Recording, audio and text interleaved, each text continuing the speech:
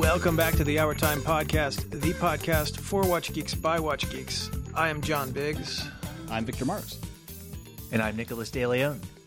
And today on the show, we have a few special little treats. First off, lads, what's our wrist check status? I've got on the VAIR D5 Arctic, which the review should be going up on the site Momentarily? Yeah, momentarily. I forget when I scheduled it for, either 2 o'clock or 3 o'clock, but it'll go on shortly after, any minute now. I'm really digging it. I guess it has to go back in like a week or two, so I will miss it. But yeah, it's a nice little diver. I think Victor and I talked about it. Yeah. Confusing. No. But it's a nice little diver. Cool. I am wearing a vintage 1995 Tag Heuer. Nope. Vintage, like El Quartzo. I'm calling anything. Look, if it's older than 25 years, it's vintage. Okay, 1995. right, that's fine. You don't have to. You don't have to defend yourself to our. I don't know. Look, it's a three-hander. It's quartz, Okay. and it's 1995. So on all three counts, I'm waiting for you to say you don't approve. You know what? I life's too short at this point at this point I don't really care. Like you enjoy what you enjoy. Go with God. There's honestly nothing. I've tried my best to teach you and the rest of the world to think harder about what you purchase and what you will be proud on. of my next thing. You'll be proud of me later, but for now, that's what I'm wearing. It's a beater three-hander quartz, but it's a good beater. All right. But in the future, you will be proud. I will make you proud. All right. So you're gonna make me proud. I'm wearing the Breguet again. Yesterday I wore the Omega Speedmaster Mark 3.5 or whatever it was. What's it called? Ooh. So not the racing one you had, but a sort of older one style. Yeah. Way older. So it was like I think it was a Mark IV. Yeah, that's a Mark IV. No, this was a different. You've had a few Speedmasters. Yeah, this is I forget. It's like a 3.5. I think it was called a 3.5 because the Mark IV was very specific because it has it doesn't have a 24-hour dial. This had a 24-hour dial at noon. Mm-hmm. And I forget what the nomenclature is, but I was wearing that yesterday. I don't like to wear that one because that's a kind of a delicate one. I feel like the key, the winding, the stem is a little loose, and it's just like it runs perfectly. It has no issues, but I'm just kind of worried about where it runs. You're hesitant. Yeah. Do you put your watches on winders? No, especially your old ones.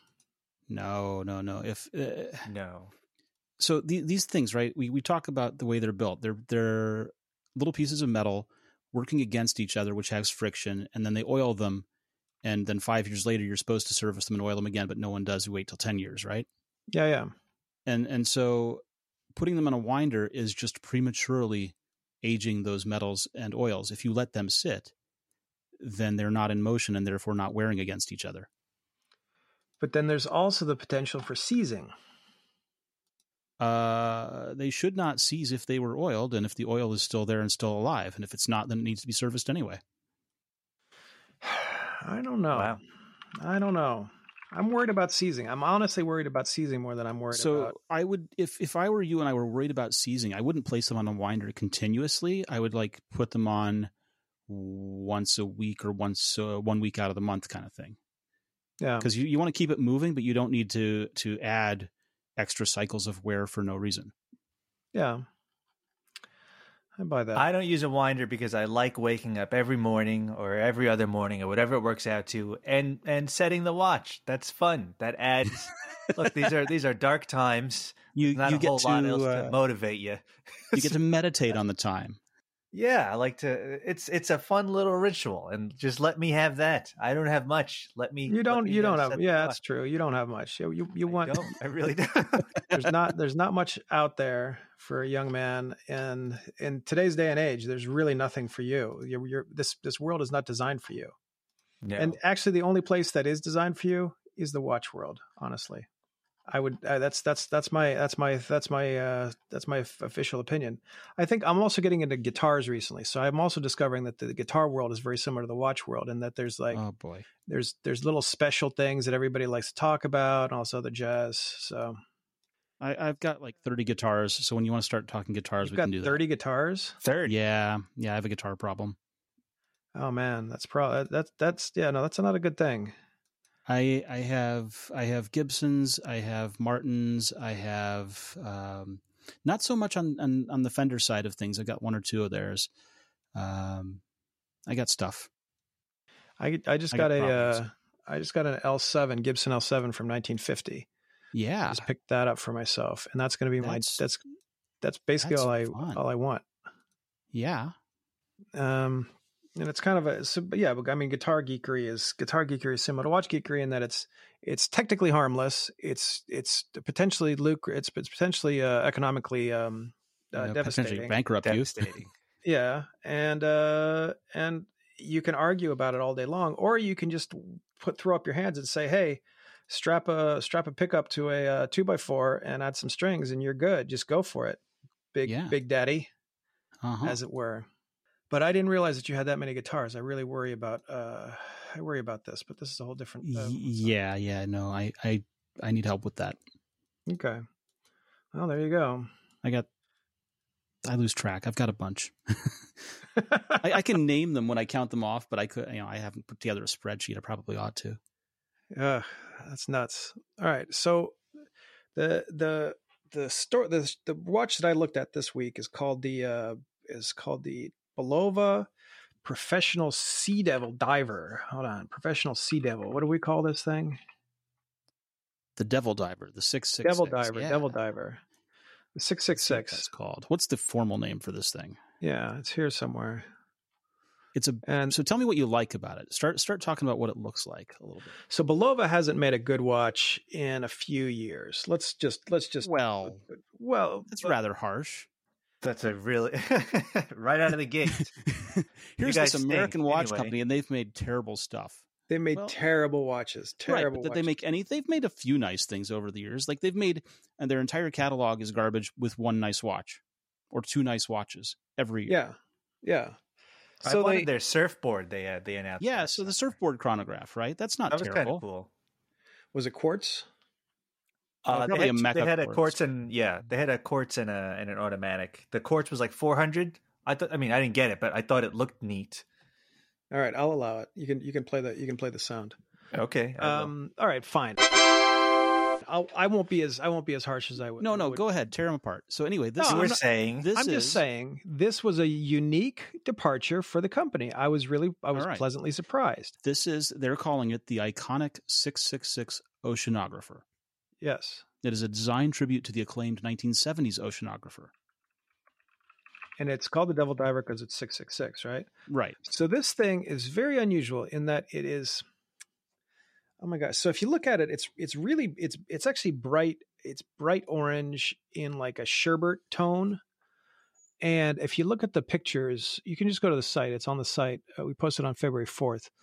There's these little nuggets of clear plastic over the pips, and they add this 3-dimensional thing, and the Cyclops is actually inside the dial, so it's actually embedded on the underneath the crystal.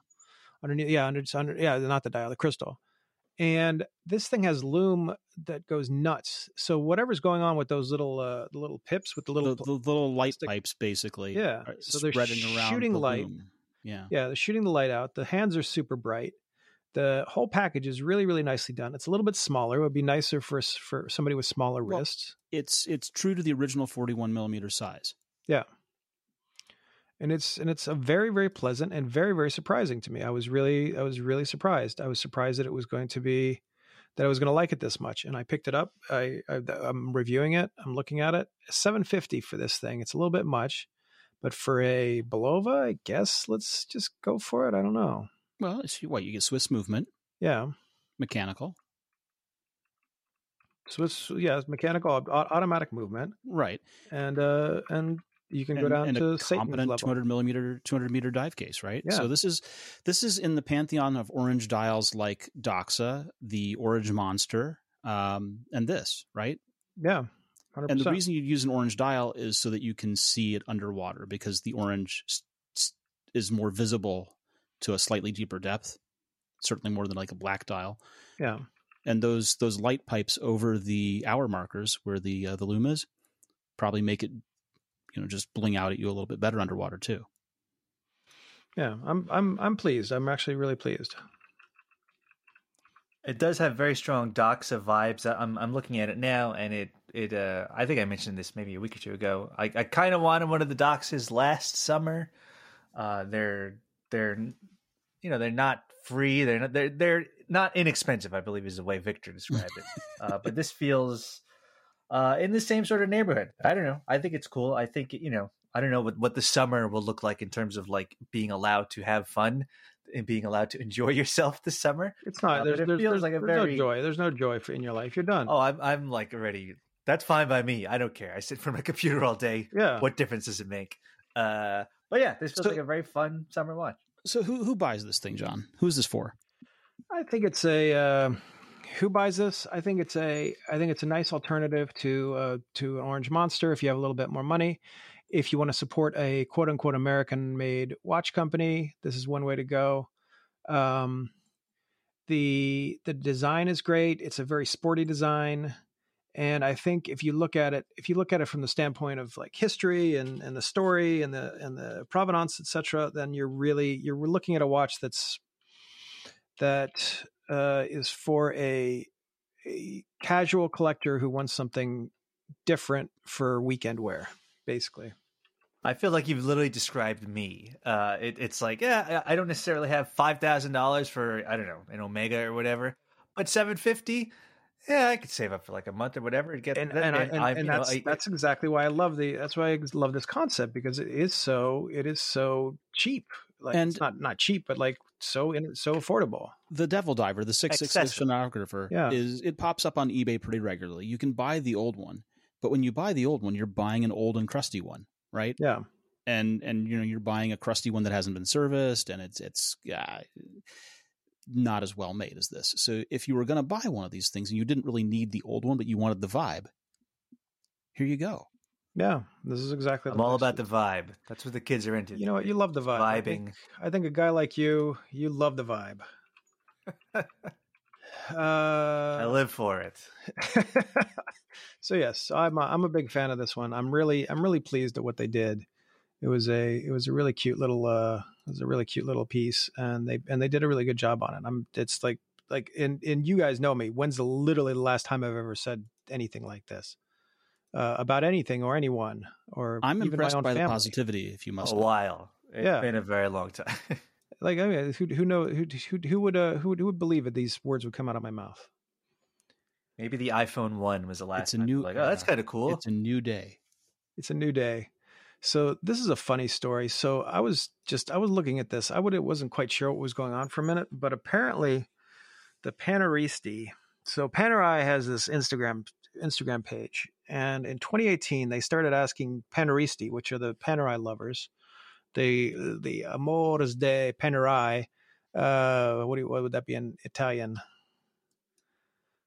I don't know. Whatever. It's pretty close. Pretty close. Yeah. They would ask him to post these things on Instagram, and if you became a picked by Panerai influencer, you got special mention, and you were considered a god among men. Ultimately, you were considered. They would repost your picture and basically. Yeah, you're considered the closest. There's 2 or 3 levels between you and like Abraham as the ancient patriarch, and you're really, really close. That's basically it.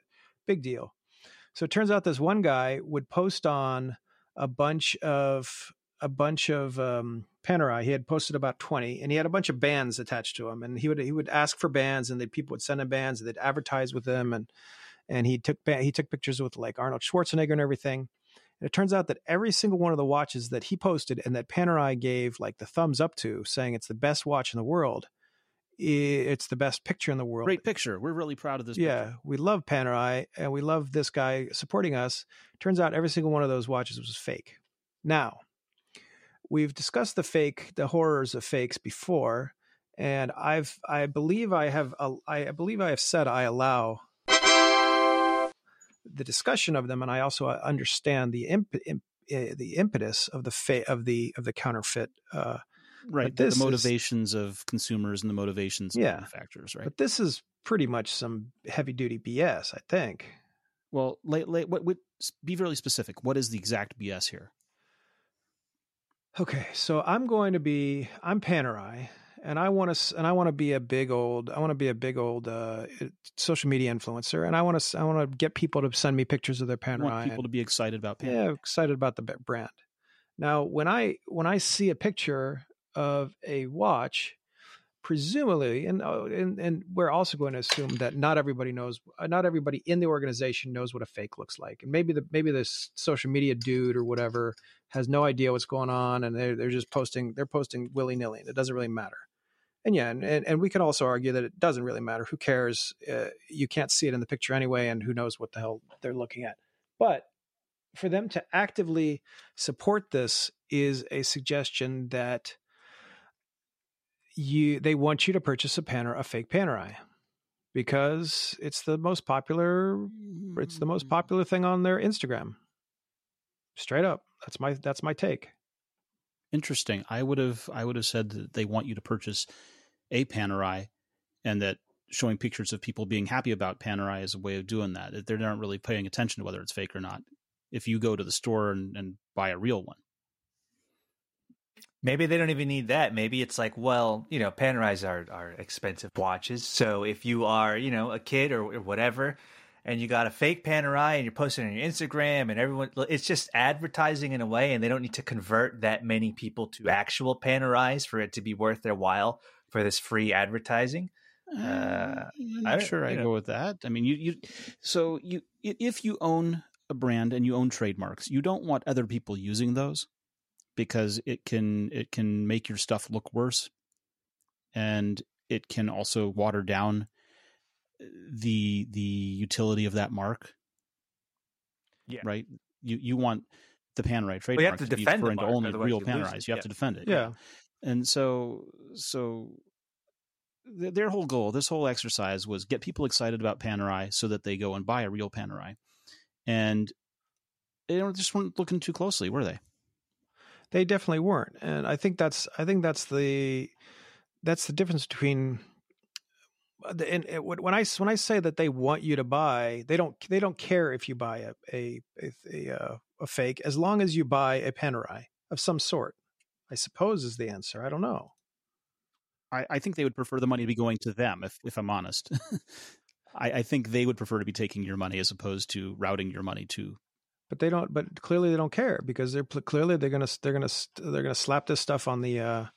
They're going to slap this stuff on their Instagram, and it doesn't make any sense. They're not going to check. I think the problem is that, well, there are two issues, right? First of all, watch nerds are almost too good at finding these things out, stuff. Right? And their problem is they're trying to encourage people to enjoy and be enthusiastic about the brand, and their super fans are able to pick a thing apart a mile away. This is the same thing, right? You don't ever want to encourage anyone to wear a fake watch to an authorized dealer, because they're around the real thing all the time and may be able to pick it apart. Maybe they won't, but it's just rude. It's not polite. It's a major faux pas. But no, that's actually not. I don't think that's accurate. I think it's okay for the guy at the thing to say, "Oh, well, you got a fake. I don't understand what happened here. Did somebody sell this? Did somebody sell this to you as a real?" Mm-hmm. That's more likely, and I think that's a better use case, or a better discussion. Okay. So what should we learn from this? What should come out of this? Like, what's the right result to happen here? Social media is silly. Is complete garbage. Yeah, that's the one. That's the first. That's step one. I agree. So influencers are a bunch of fakes, and especially the ones that want favors. Yeah. Yeah. And you walk a dangerous tightrope if you're a manufacturer by giving them any oxygen. It's super, because I mean we've all been in I guess tech media for long enough to kind of see this come up from nowhere. The birth of this and the current industry. I remember a couple of years ago. It wasn't tech, but stories were coming out where like influencers were basically holding, hotels hostage and saying, hey, I would love a free trip to Cancun or whatever. And the hotel is like, what? Well, and some hotels say no, and some hotels are like, but that's the question. You go ahead and post first, and then we'll reimburse, kind of thing. But now it's on the hotel to be like, do we allow this? Are we cool with this? Do we give into their demands? Are we going to like? This is not a thought. Well, there's a lot of backfire, right? There's the backfire on the hotel, or there's the backfire on the influencer. It's super. You step back a little bit. Imagine you're a Martian looking at this. Is really kind of dumb. Like this, like dance that's going on. It's like, this is actually quite ridiculous. But this is the way that things work now, and it's kind of weird. Yeah. All right. Well, I don't know. I mean, I think it's disingenuous. The idea that we're all supposed to be really good people, and we're supposed to support the whatchamacallit, the industry as much as we can. And I think by actually literally by us sitting here and saying these words, and trying to get to the bottom of this, I think we are actively supporting the industry in a way that the industry doesn't even care about. I think. Does that make sense? I would agree with that. Yeah. We're gonna give them the benefit of the doubt, but they will also not. They won't give anybody else the benefit of the doubt. They'll four fight time a day for that matter. Yeah, they'll fight the rep times. They'll fight everybody all day long. But when they screw up, it's like, oopsie, sorry, we did this, and it's not a big deal. It's called rules for thee, I believe, is what you're looking. Not for moi. Yes.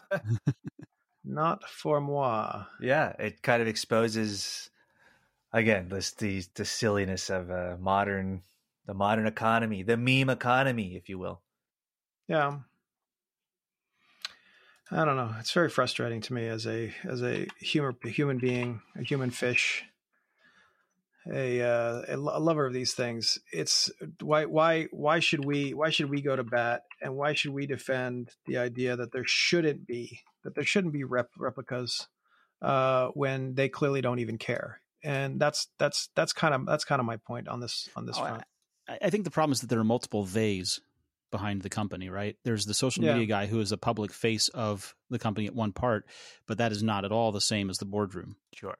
Yeah. I'm sure the social media guy is just like, a 24-year-old. He's probably crying at this point. He probably makes, no money a year. And like, he's trying to get to 5 o'clock. Oh, I just need 5 more retweets and I can go home. Jeez. I mean, look, he's there. He threw in his lot with the. I don't want to. Well, what's interesting? So, in the days that followed, the CEO's Instagram account kept liking the fakes. Yeah, and so whoever's running the CEO's Instagram account, provided it's not the actual CEO, is having similar problems, right? Yeah, exactly. So they're in a position where they're basically saying that this is okay, and that everybody should look at this stuff, and the fact is they don't know what they're producing. And again, I mean, look, it's because it's such a hot button issue, and we can finish this in a minute. Because it's such a hot button issue, it's not the same as like nobody's faking a Macintosh, or like nobody's faking a Sony laptop. They used to, I guess. Well, no, they would make a clone. The Brazilian Macintosh clone. But they wouldn't. But they wouldn't fake it in a general way. You don't go on MacClones.com and send in, I don't know, $250 in Bitcoin, and they send you a MacBook Air, like Nicholas does. Yeah, exactly. I got to check Wish. Maybe they do. Yeah, maybe they do. But if you're that disconnected from your product and you don't know what it looks like, even then that's kind of embarrassing. I mean, I can understand today's CEO not knowing what historical models looked like, and not being able to pick apart what's fake or real from a good historical fake. Yeah. Right. But a currently in production model, I feel like you ought to be connected enough to actually tell. And they're not. And that's the answer. They're not. And that's what's so frustrating about it. And maybe that's why brands are so pissy. That's why maybe brands are so frustrating when it comes to like actually giving us the stuff that we want versus the stuff that they want us to see, because they have to have that complete control. And if you give up that control in this specific case, influencers are the best people in the world. We trust them with our lives. Then you've ceded all control completely, and you don't deserve to get it back. That's my point. I think part of the issue is that in the tech world, we're very used to CEOs wanting to be very connected to the product and very connected to everything that goes into the product, right? Well, because everyone's trying to emulate Steve Jobs. Everyone tries to, and these guys don't. They're totally not that at all. Well, I remember distinctly there was a when Dropcam first came out, and we can finish on this point. When Dropcam first came out, I knew the CEO, and I talked to the CEO, and I'm like, "Hey, dude, maybe I'll just buy a bunch of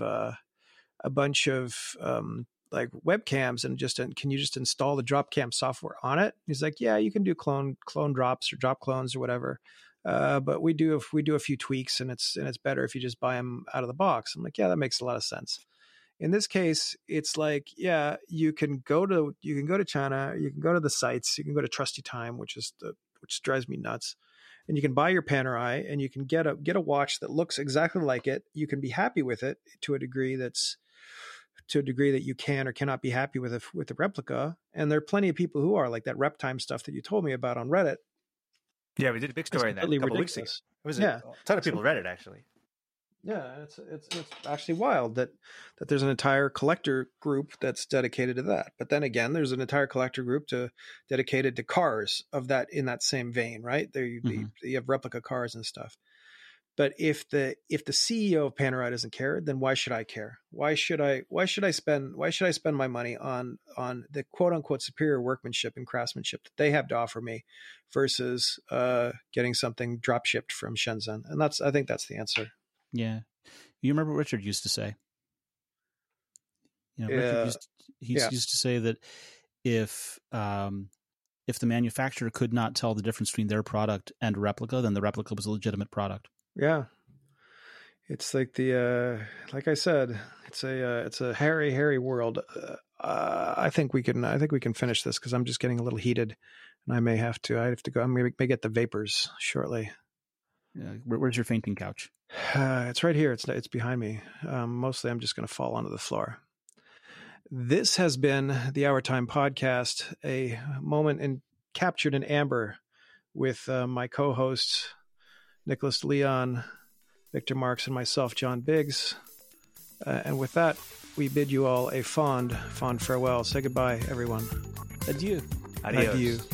Adieu.